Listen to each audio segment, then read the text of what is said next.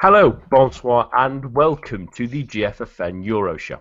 I'm your host, Nathan Staples, and joining me this week are French football journalist Jonathan Johnson and GFFN writers Eric Devine and Philippe Bargil. It's been a turbulent start to the European Championships, to say the least. The action on the field sometimes being eclipsed by incidents off it. However, there have been plenty of things to enjoy so far, and the good thing for us football fans is that it's only been the tip of the iceberg. But before we talk about all the news surrounding the European Championships, here are this week's headlines. First week of the European Championships have been marred by fan violence off the field. Incidents between Russian, English and local French fans in Marseille have hit the headlines, with Russian fans even climbing into the English stands after the game finished on Saturday evening. UEFA have reacted to these incidents by warning England and Russia that they could face expulsion from the tournament if there is any more fighting, with Russia being given a suspended sentence of being eliminated should any more issues happen.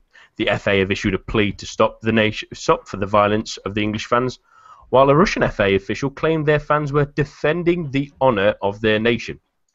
There have also now this evening been unconfirmed reports of more tensions in Lille. There's a video of England and Welsh fans based for the game in Lille, ready for the game against Lens on Thursday, and incidents with the Russian fans who play Slovakia in the city tomorrow.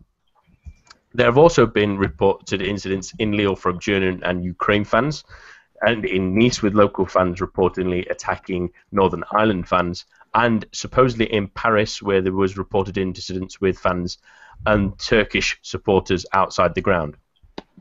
A Northern Ireland fan has died after suffering a fall in Nice. 24-year-old Darren Rogers from Ballymena fell about 26 foot from a promenade onto a rocky beach, and police in France have said it was an accident and not in any way disorder related.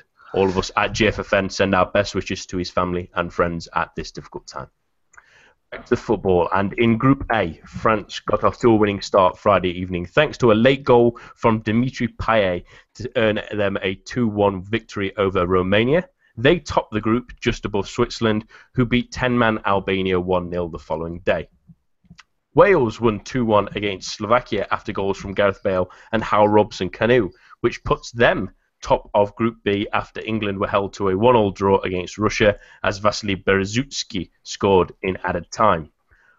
Poland dominated their game against Northern Ireland but only managed a 1-0 victory, with Adarish Milik scoring the winner as Germany slipped by Ukraine with a 2-0 win with goals from Shkodran Mustafi and Bastian Schweinsteiger. Croatia put in an excellent performance against Turkey, but despite their numerous chances, Luka Modric's only goal was the difference before Spain eventually broke down the Czech Republic's a day later as Gerard Piqué's header saw them win 1-0. Ireland were a little unlucky to draw a 1-1 against Sweden, with Wes Houlihan's goal being cancelled out by a Kieran Clark own goal, before Italy put on a masterclass against the top-ranked team Belgium, running out 2-0 winners. And finally, Hungary caused the first upset of the tournament earlier today as they won 2-0 against 10-man Austria in Group F, while Portugal play Iceland in just under an hour. And that is all your news, and remember, to keep up to date, head on over to our website at www.getfootballnewsfrance.com or follow us on Twitter at GFFN, and please follow our dedicated Euro channel at GFFN Euro 2016.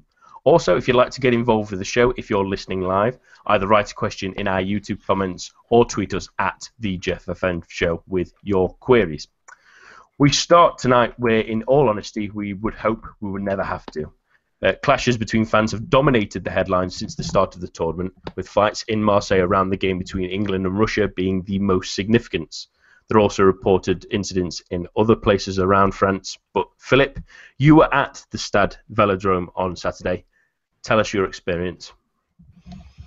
Well, my experience of the Stade Vélodrome are very good. It's just I just happened to be in the riot at the Vieux-Port at 3:30 in the afternoon, which I didn't really understand. I didn't think it was a big deal. The problem was that we arrived at Marseille around 1:30. Had to check in our hotels very, very quickly because people had to go. It was actually Airbnbs, and very quickly people had to go to work. And they were quite happy to go to work because there's a whole place was full of English fans. So there's a rumors there were 250,000. That's a bit much, I reckon. But anyway, and you can always you could already hear the English fans sing their songs and being absolutely pissed already. And it was it was just before 3 o'clock, and when the riot actually happened. I didn't actually believe it was the Russians taunting the English. I said, well, why would they? They're just so outnumbered. It turns out that it was a very organized hooligan group who weren't drunk, who were completely sober, who knew what they were doing, and who terrorized the whole city center. No, so not just at the Vieux-Port, where clashes erupted on Thursday evening, Friday evening, and the whole day on Saturday. But also in the fan zone, we were unable to go to the fan zone. We wanted to take the bus. The bus was not going to the fan zone because there was too much trouble. And we really struggled actually to get to the ground because I think only one bus line in the whole city worked, and that bus line thankfully took us to the tube, and the tube took us to the stadium. Now in the stadium there was reports of there being trouble as well. Well, when I got there, it was much more peaceful. The tension was nothing to do with what happened at the Vieux-Port or inside the ground. But as the day got on, it got even worse because the Russians actually rioted after they equalized. And I couldn't really believe it. I couldn't believe, how does this happen? Why? I don't really believe in segregation in those types of games because I actually bought my ticket via Russian. It says Russian Federation on it, and you can't really segregate. If you wanted, you'd have one massive England part, massive Russian part, and you do. But you always get the black market in those type of games. So it's extremely difficult to segregate, and I really sympathize with people who are in charge of that, especially when I see the stewards, because the stewards are basically people like me, only they're wearing a yellow shirt. And what do you want? I mean, what do you expect them to do? It's not like they have weapons or anything, so you can't really do anything. And I admit I was afraid when the rioting started, and I thought it would kick off even worse from the stadium to the center of town, which is called Castellane, and thankfully that didn't happen. But it was still quite a scary experience, and I think I can safely say I'm never going to Marseille again. At least, for that type of game. Philip, I just wanted to talk about, you mentioned the stewards there. How was policing around and inside the ground as well? And also, how was getting into the stadium? How was the checks there? It was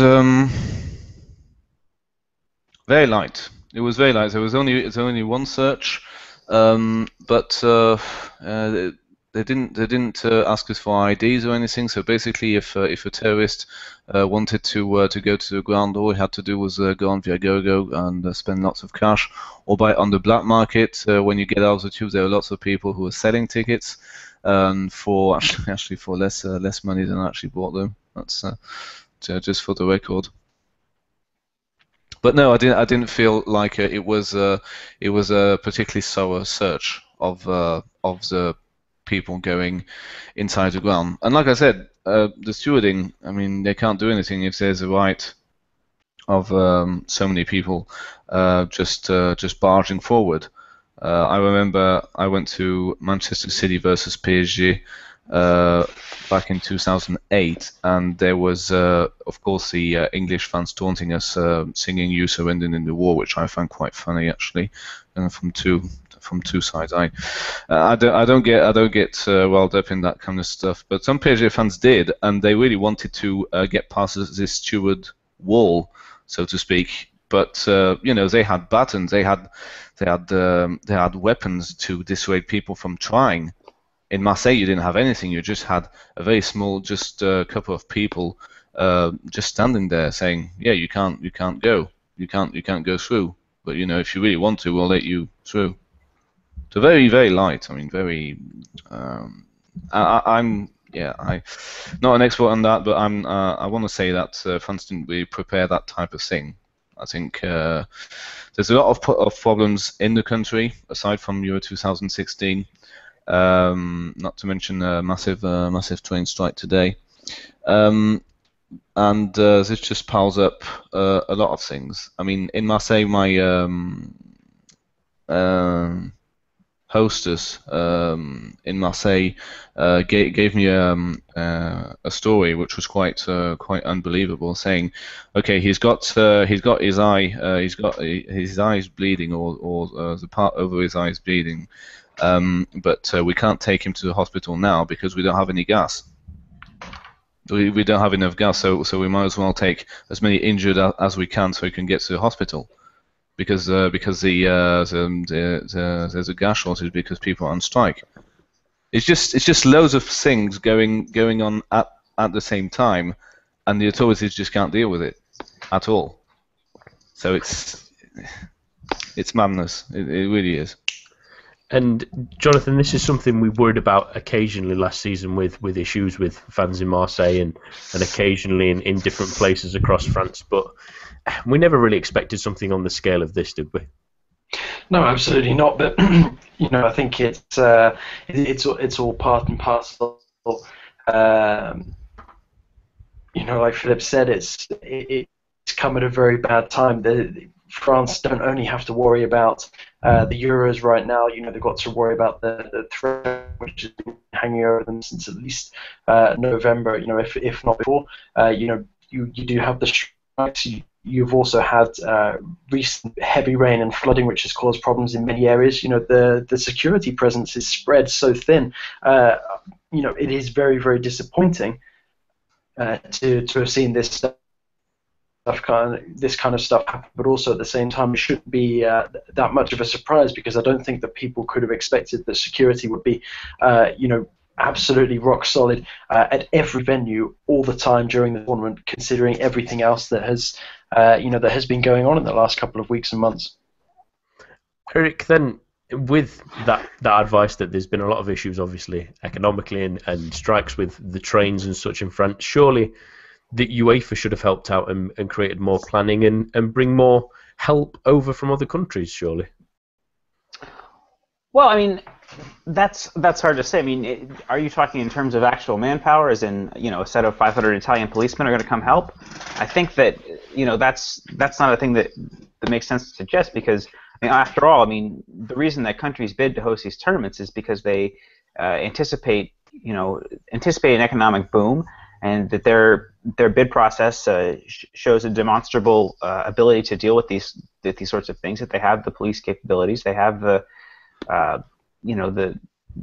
stadium capacity to host these types of tournaments.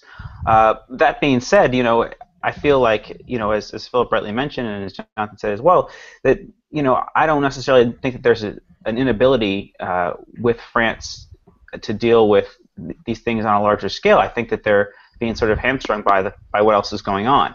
As far as actual security in the stadiums, it would be nice if there was some way for UEFA to aid in that.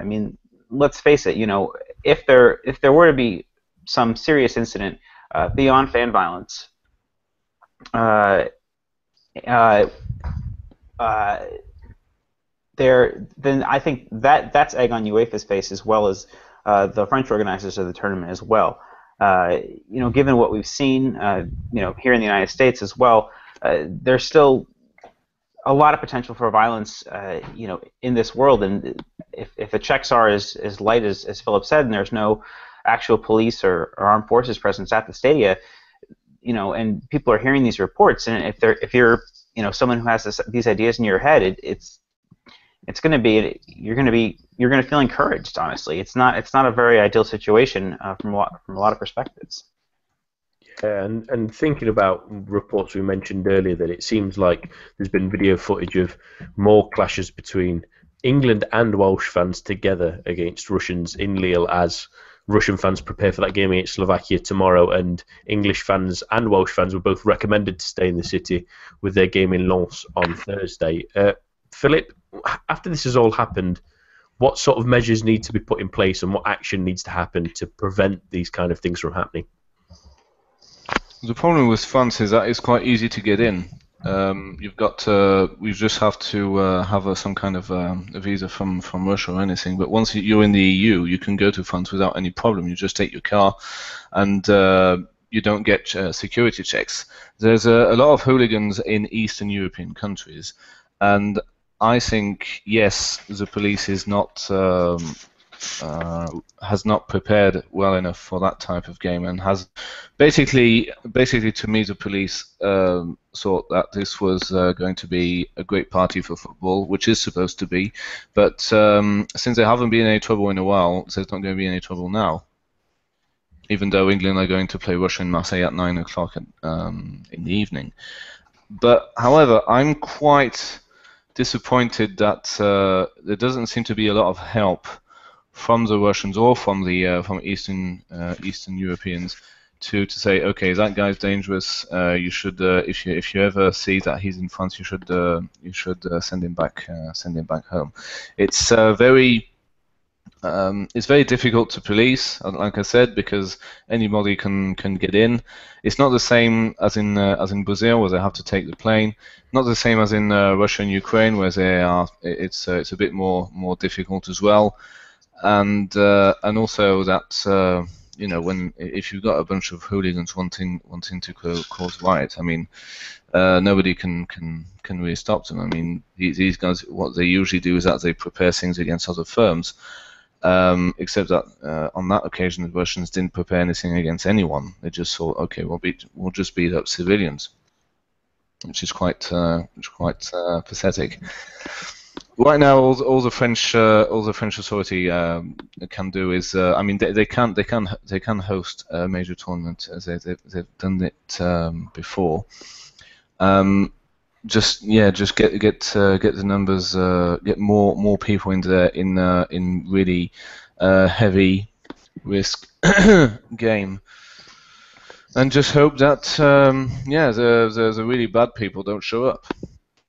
Yeah, and the weather actually the weather has a lot to do with what's going to happen in the next couple of days, because it wasn't heaving in Marseille. It wasn't particularly hot, like you couldn't walk in the sun, but it was a nice weather. It was a nice day, which is ironic. But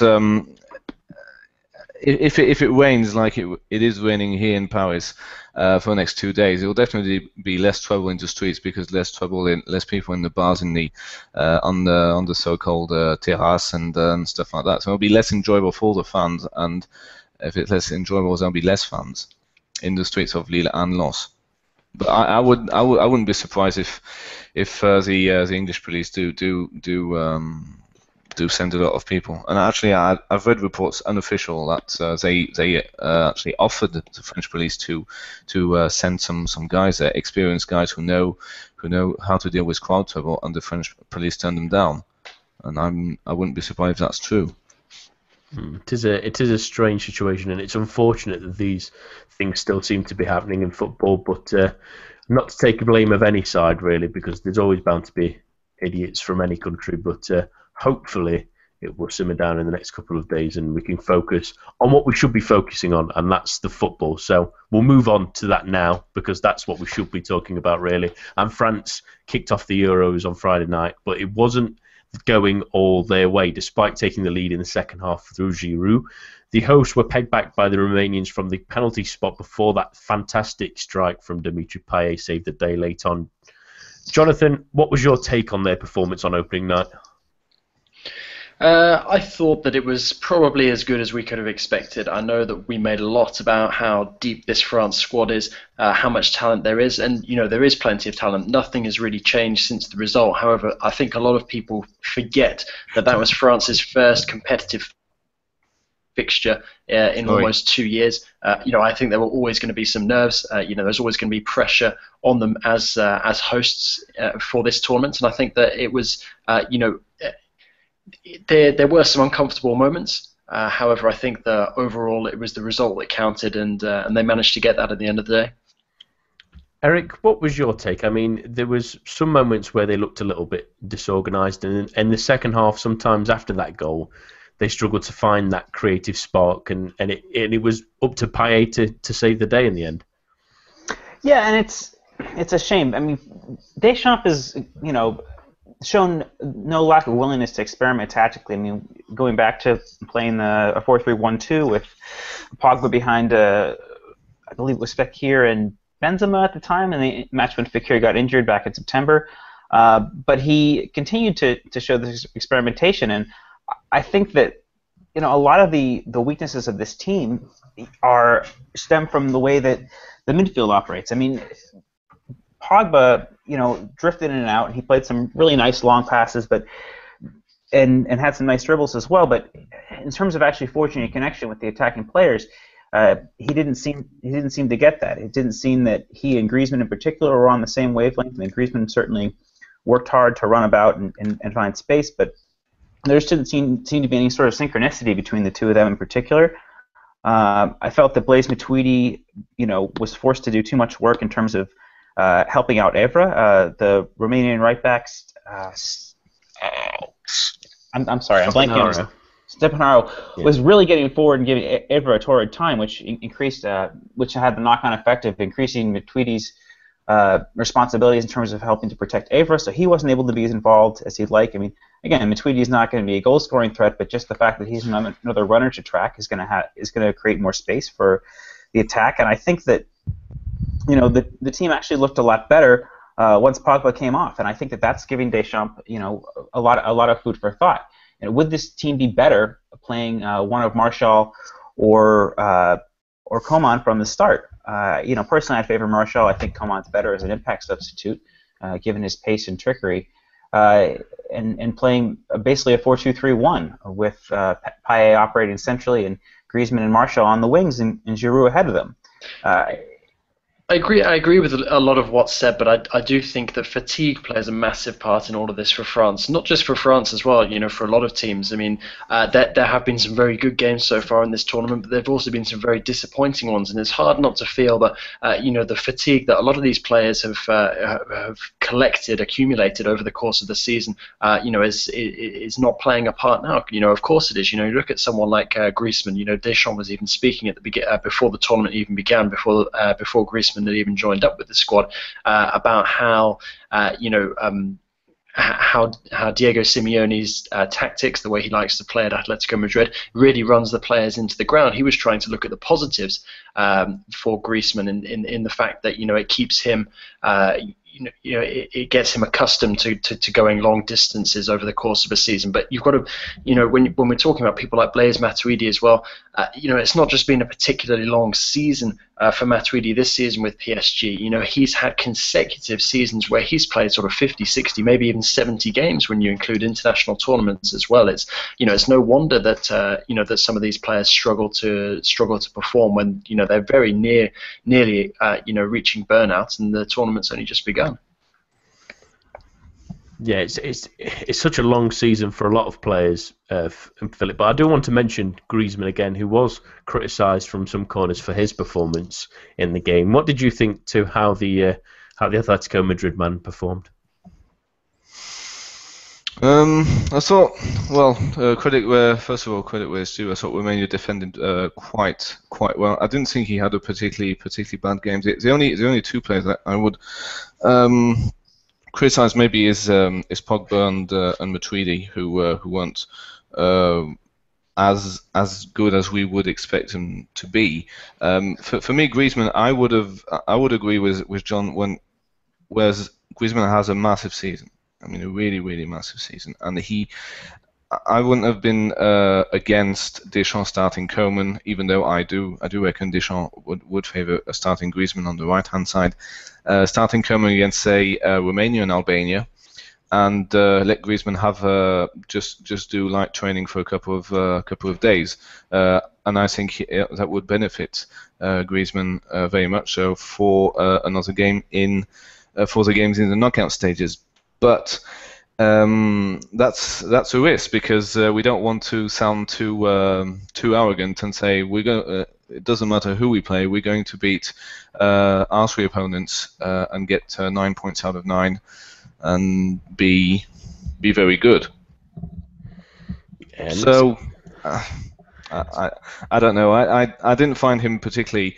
I didn't find him particularly bad. He could have done a bit better. He probably should have scored the goal where it was basically gaping. But I don't know. It's not that bad a performance, I reckon.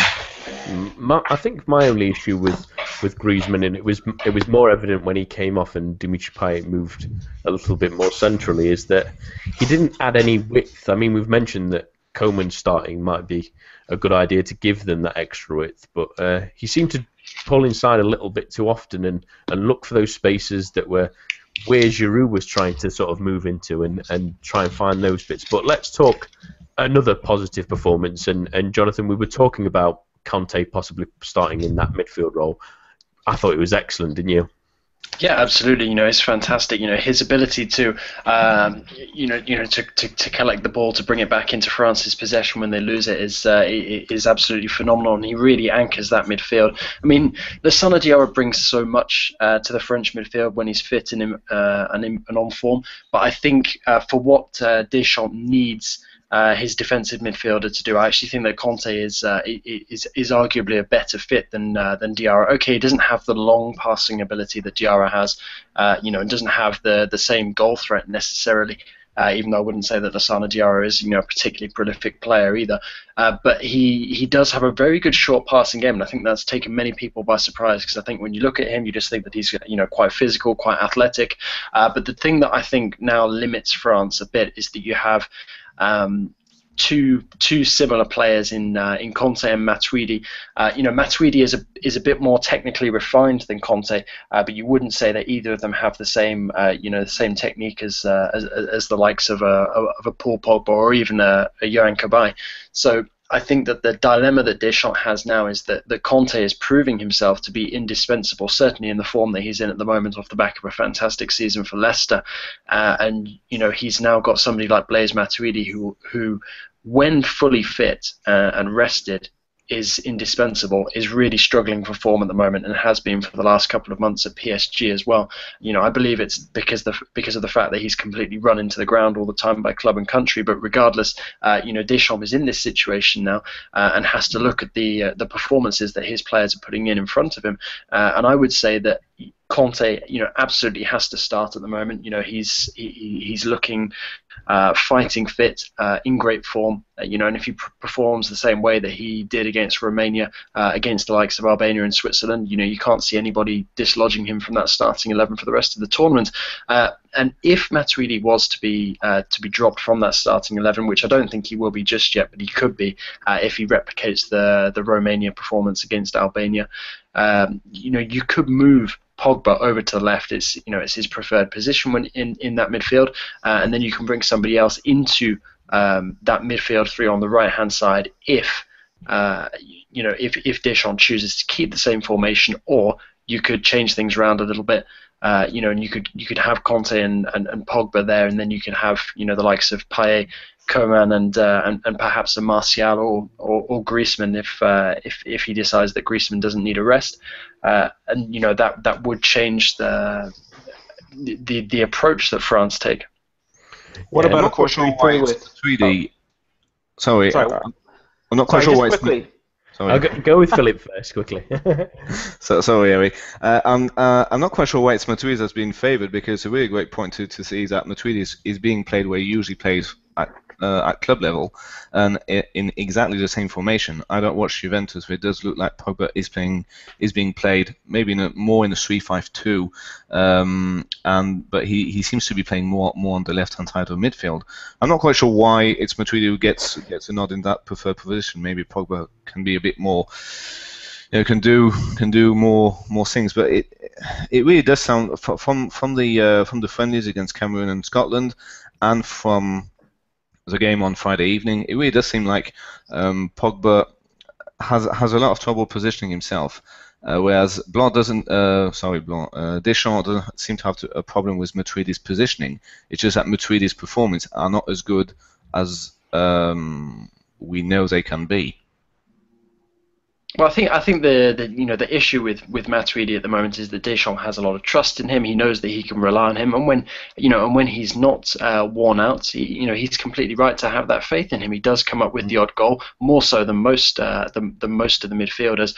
But the problem at the moment is fatigue, and you mentioned how it might have been a good idea to rest Griezmann for the first couple of games, the group stage, and then bring him in for Switzerland. I think it would have been a similarly smart idea with somebody like Matuidi, but Deschamps still has 2 games left in the group stage, and I think that maybe leaving him out of the starting 11 against Albania wouldn't be the worst thing in the world, because Matuidi, when he is fully fit and able to focus on his football, he is an asset to have in that starting 11. But when he's not, when he's running on empty like he seems to be at the moment, that's when you start to have the problems. That's when you really start to see the limitations, because when Matuidi is able to play with as much heart as we normally see for PSG, he's an almost unstoppable force. Eric, do you want to go ahead? Yeah, well, what I would say is, if I want to continue the 4-3-3 and privilege Pogba by playing on the left, I would start Schneiderlin and play Kanté and Pogba in the further forward of those two, the 3 central midfield roles. I think that the Kanté showed during the most recent set of friendlies, not the March ones rather, that he could play more forward at the base of midfield. And Schneiderlin is not, I think, is not as adept at creating play on the counter in terms of turning defense into offense, but as Kanté is. But I still think he can be a reliable shield for that back four, and given the energy that Kanté has, that seems to me to be the best thing to do going forward. If Deschamps does want to persist with the same front 3 of Giroud, Payet, and Griezmann, to play Kanté and Pogba further forward and use Schneiderlin in the defensive role. I don't know what y'all's opinion on that is, but it seems to me to make the most sense in terms of tactical continuity. I think that's a fair point. I think it makes an interesting ploy, and it's very strange that you all have slightly different ideas on how France would go forward against that game and against Albania. And I wanted to briefly talk about their opponents on tomorrow night. Jonathan, Albania, although they lost against Switzerland and went down to 10 men because Lorik Sana decided to be Lorik Sana for a day, but they performed reasonably well, even though they went down to 10 men for a long period of that game. Yeah, they did. I think they really found their feet after conceding the goal. That was, that was the real shame. Particularly the goalkeeper, Berisha. He really pulled off some fantastic saves, but the mistake had already been made, and he was, they were already down a goal at that point. I think the problem for Albania is scoring. I don't think it's so much, keeping teams out. Although the absence of Loik Sana might be a problem on that front. We'll have to wait and see. But I think the thing that France really have to be wary of at the moment is the fact that they've played Albania twice relatively recently, and they didn't beat them either time. They drew 1-1 when they played each other in Rennes, and they lost 1-0 away in Elbasan. So I think that France really shouldn't be taking this game lightly at all. And I think that if Deschamps does decide to bring in a couple of hungry players who are on the fringes and looking to try and nail down a place in the starting 11, the likes of Martial and Coman, then I think it's definitely the right time to use them. And I think having a bit more pace out wide as well would really benefit France in this game. And I think that Coman in particular, especially given the way that we've seen him perform in recent games, is ideal for this sort of match. Yeah, and you mentioned there that Albania struggled to score as well, but Philippe Jan Sommer had a very excellent game that kept them out for a good few opportunities, and like Jonathan's mentioned, they've caused France problems in friendlies before. No, actually beat us. Yeah, actually beat us in a qualifier that wasn't really a qualifier, because we were always going to qualify because it was a host nation. But to me, they seem like a very much like Romania. But probably a bit less quality. So very, very hard to beat, very hard on the ball, and no, I don't. I don't think they should be taken lightly, but I really don't think the players are taking this lightly. To me, it's the players are quite focused. They seem to be quite focused on getting this additional 3 points, and you know, if we have any troubles, we just give the ball to Payet, so all is well. That seems to always be the plan at the moment. But Eric, just to finish off, they do have to be careful of Albania's danger man, who put in some superb balls against Switzerland. He really did. El Said Husaj from Napoli. He's a really top right back, isn't he? Yeah, you know, he got forward a lot more than I would have expected. I mean, I've seen Napoli play 3 or 4 times this season, and he to me it always seemed a little bit more of a defensive-minded player, but the attacking impetus that he showed in the match against Switzerland was really impressive, and I think that you know, Albania need. I would say they probably need a point in this match. So if they can continue to go for it a little bit more and play and get at France a little bit more, you know, Romania showed there are chances to be taken. I mean, let's not forget that the first real chance of the match on Friday evening did fall to Romania from a set piece, and you know, I wouldn't rule Albania out. Again, they're not going to be as solid defensively without Sana, even given his dismissal. You know, he's the captain of the team and has a vast amount of experience. They are going to miss him in central defense, but you know, I think that Albania might take that as a chance to say, you know, we're so used to sitting back and we're so used to defending that if we can get at France a little bit more, you know, perhaps there is an opportunity to be had there. And let's face it, if he can play in the overlap and get at Patrice Evra, who again, you know, did not have the best of matches for France, I think that really gives Albania a decent shot to give France something to think about. I think that, you know, this has the potential to be, you know, certainly as equally troubling a match as Romania was. Yeah, and also just to mention, that's also the side that Payet started against Romania, and he's not, whilst he scores spectacular goals, he's not refined for his defending abilities as much. So it might be an area of concern for them, but we all know how valuable a win can be, and if Albania can nick a goal, you may never know. It'll be a difficult game, but with almost every single team now having played in the European Championships, Portugal and Iceland are about to kick off in about 20 minutes just after the show. We've had a quick glimpse of everyone now and how each team have set up early doors. So just wanted to see who's impressed you and who's disappointed you so far. So I'll go with you first, Jonathan. Who has impressed you so far? Well, I think you know, certainly been impressed by Hungary. I thought that was a fantastic performance earlier, arguably the performance of the tournament so far. Just quickly followed by Italy. I really didn't expect very much from Italy at all, but they, I mean, okay, I won't say pleasantly surprised because I thought it was a very, you know, it was a very well organised, very, you know, strong at the back sort of performance. I still think that they have problems going forward. Obviously, they didn't show that against Belgium, but I think it was partly because Italy were much better than many people expected, but at the same time, Belgium were much worse than many people expected. You know, it's a collection of fantastically talented footballers, but there seems to be zero team chemistry there. So I would say that, you know, Belgium have been the real disappointment so far. Italy and Hungary definitely two of the most impressive sides. For me, I think Hungary in particular, that's a really outstanding result, and if they can avoid defeat now and in their next 1 or 2 games, then, you know, they'll be making it through to the latter stages, and it'll be fantastic to see exactly what they can do. Yeah, and it was a really interesting game earlier today. If you've not had a chance to catch it yet, it's absolutely one to watch. Philip, who's stood out for you so far, team-wise? I mean, I've been impressed with Ireland. I thought I really wasn't expecting them to be so good against Sweden. I was actually expecting Sweden to win this game quite easily. I thought the Norwich boys were very good, very energetic, and it wasn't like in the qualifiers. Well, I did only watch the games against Germany. But I thought they were quite good as a unit. I'm very unlucky not to win the game, so I really do feel for them.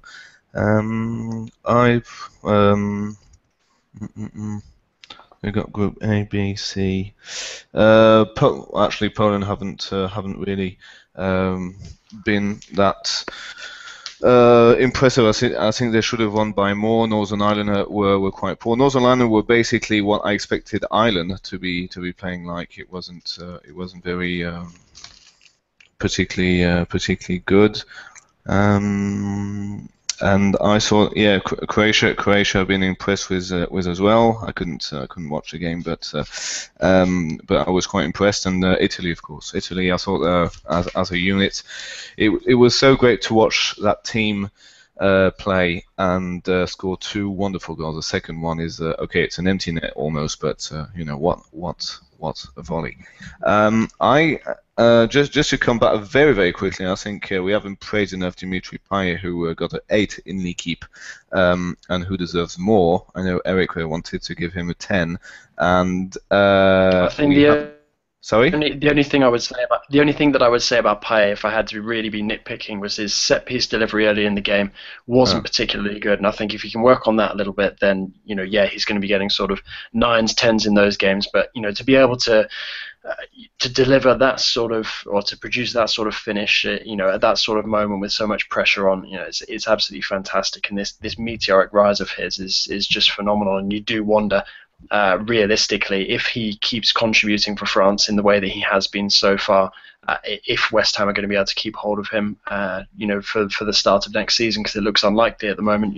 Payet has exploded into a bona fide Premier League star, and at 29 years of age, there's not that much longer left for him to make a move to a really big club. So if one comes in this summer, you could probably see him wanting to go.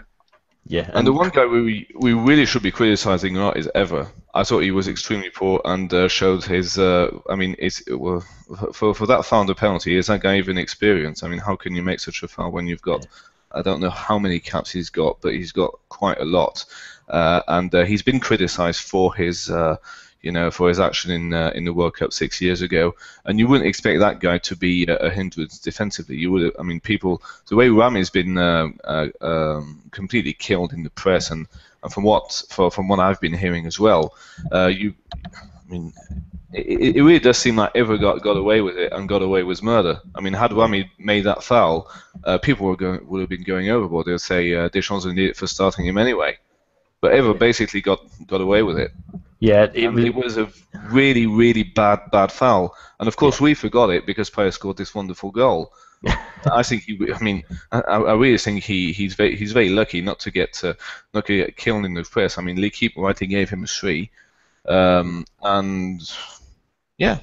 doesn't deserve more. It was a little bit silly, wasn't it? But while Payet's been superb, we all just remember that goal really stands out from that game. But Eric, I think we've mentioned before how we've enjoyed defensive teams, and I'm sure you would have enjoyed that display from Italy. But was there anyone else that impressed you as well? Yeah, I think we've pretty much combed over all the teams, but I tell you who really has stood out to me. I think that is a player that people may have forgotten about, given the way that the MSN have played at Barcelona, is Andres Iniesta. I thought he was absolutely fantastic in that match against the Czech Republic. Not only the assist for Piqué's goal, but consistently, creating space and creating runs and just doing, let's face it, this player came third in the Ballon d'Or a few years ago, and he's still, this is probably one of his last tournaments, if it's not his last tournament at a top level. He'll be 34, I believe, by the time the next World Cup comes around. So his effectiveness will probably be somewhat limited by that point, but. Just really showing that this Spain team, again lacking the focal point that it always does, is still dangerous, and that's down to his individual skill. So I think that for me, other than Payet, I think Iniesta has been the standout individual over the first few matches of the tournament. Turkey, I think, were probably my disappointment. I thought they'd give Croatia a little bit more with Çalhanoğlu and Turan on the wings. That's a dangerous midfield, but. They just really couldn't put it together. Croatia, again, looked great. Modric was his typical best. The goal notwithstanding, just great box-to-box energy. That's kind of what I've taken away from the tournament so far. I think that, Iniesta is definitely a well-known name, but, probably hasn't gotten the press that he was getting 2 or 3 years ago prior to the arrivals of Neymar and Suarez to Barcelona. Yeah, just before you go, Jonathan, I just wanted to ask you the last quick question. Who was your disappointment really from this first week? Well, like I said, I thought Belgium were extremely disappointing. I was also disappointed with Austria, considering that I backed them as dark horses before the tournament. I really didn't expect them to be beaten the way that they were by Hungary. But by the same token, you really have to praise Hungary for the performance they put in. So I find it a bit harsh saying that both Hungary were one of my biggest surprises and that Austria were one of my biggest disappointments. Because I think if I say Austria is one of the biggest disappointments, it kind of detracts a bit from Hungary's from Hungary's achievements. Yeah, but for me, I think that the Belgium really were the big disappointment. I agree with Turkey as well. I thought that I expected a lot more from them. I expected a lot more intensity. I expected that game against Croatia to become a bit more of an event. And Sweden as well, very, very disappointing, very flat. And considering how easy things looked on paper going into the tournament with Italy naming such a weakened squad, I think that performance against Belgium is really going to have Sweden concerned now. If they weren't initially targeting third place at best in the group, I think that they're probably going to be thinking that they're going to be lucky to get that now, considering that they've already played what was supposed to be their easiest game, and they're essentially looking at the Belgium game, hoping that that's going to be the one where they're going to be able to get enough points to get out of the group. So I think that Sweden really have a job on their hands now to avoid being the team that finishes bottom of that group. Yeah, and thank you for joining us again, Jonathan. It's been great having you on. Remember, everyone at home, follow him at John_LaGossip. He's always a great reader. Thank you for joining us. Great, thanks a lot for having me on, guys, and speak to you soon. Yeah, speak to you soon. I just wanted to mention really some of the teams that have impressed me as well during this tournament. I mean, a lot of them have been touched upon. Italy were sensational last night, especially at the back. Those three from Juventus and Buffon obviously were absolutely sensational at times and were really steady as a rock. But Belgium at the same time made it very easy for them. I thought Croatia were excellent. They really should have scored more than they did. But Luka Modric and Ivan Rakitic are rivaling anyone in world football really as a centre midfield partnership for a nation. And I have to give some props to my second country, as I like to call them, and Wales. I thought, especially in that first half, they really showed a gutso and a strength against a decent Slovakia team who have caused other teams problems like Germany and Spain in recent times. And they pulled a result out of the bag that essentially, in this kind of tournament where 4 third-place teams will go through, a win almost guarantees your qualification. And it really, really is a strong moment for Wales. And I'm really happy for them as long as they don't win the game on Thursday. But Philip, who's disappointed you so far? With all this action, I haven't been able to watch that much. I guess I've been disappointed by Russia because they were quite what do we say? They fought with what they had. Northern Ireland were too negative. I don't, it's the same thing. You can't really expect Northern Ireland with the squad they have to be competing with a team like Poland. I'll tell you one thing. I was actually quite impressed in the first half with Ukraine against Germany, and Neuer pulled out a couple of worldies. Probably the best saves of the tournament so far, I would say. The saves he pulled out against the Ukrainians in the end of the first half, and but then Toni Kroos, which is a player who I really think he should up his game and become Germany's basically be Germany's guy who says, okay, we up the tempo now, and okay, we sit deep now, and he's really done that in the second half. I believe the Germans got rollicking by Jogi Löw at half time, and then Germany just were all over Ukraine, and Ukraine couldn't do anything. It just could not get on the ball. Neuer was not particularly worried after that. And I was quite impressed, and yeah, maybe I would have thought Ukraine would have had more reactions to Germany's reaction. But there's a game, Ukraine versus Poland, which will be in Marseille. Hopefully, it won't be as bad as the last one. Ukraine versus Poland is going to be quite good. 2 very solid units, and to me, the winner of that one will finish second.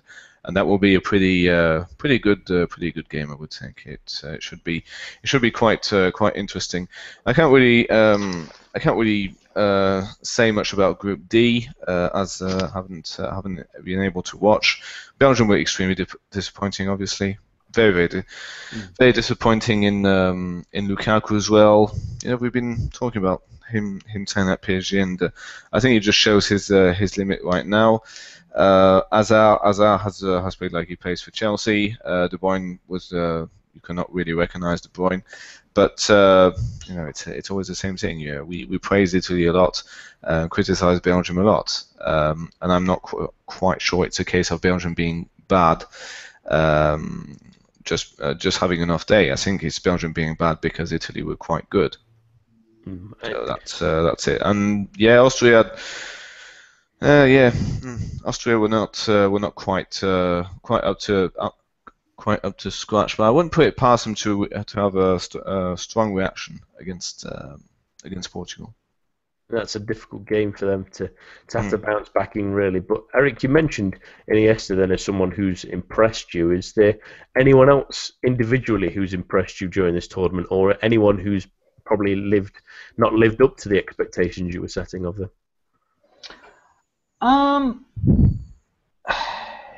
It's hard to say.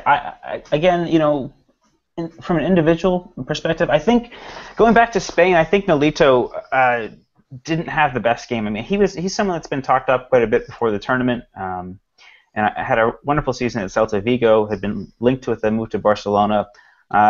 He didn't really impress me that much in that match. Seemed to just be getting in Iniesta's way for the most part, not really creating space.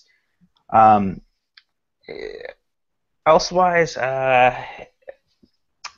there's not too much I could pick out at an individual level. I think that Lukaku, I'd agree with that as well.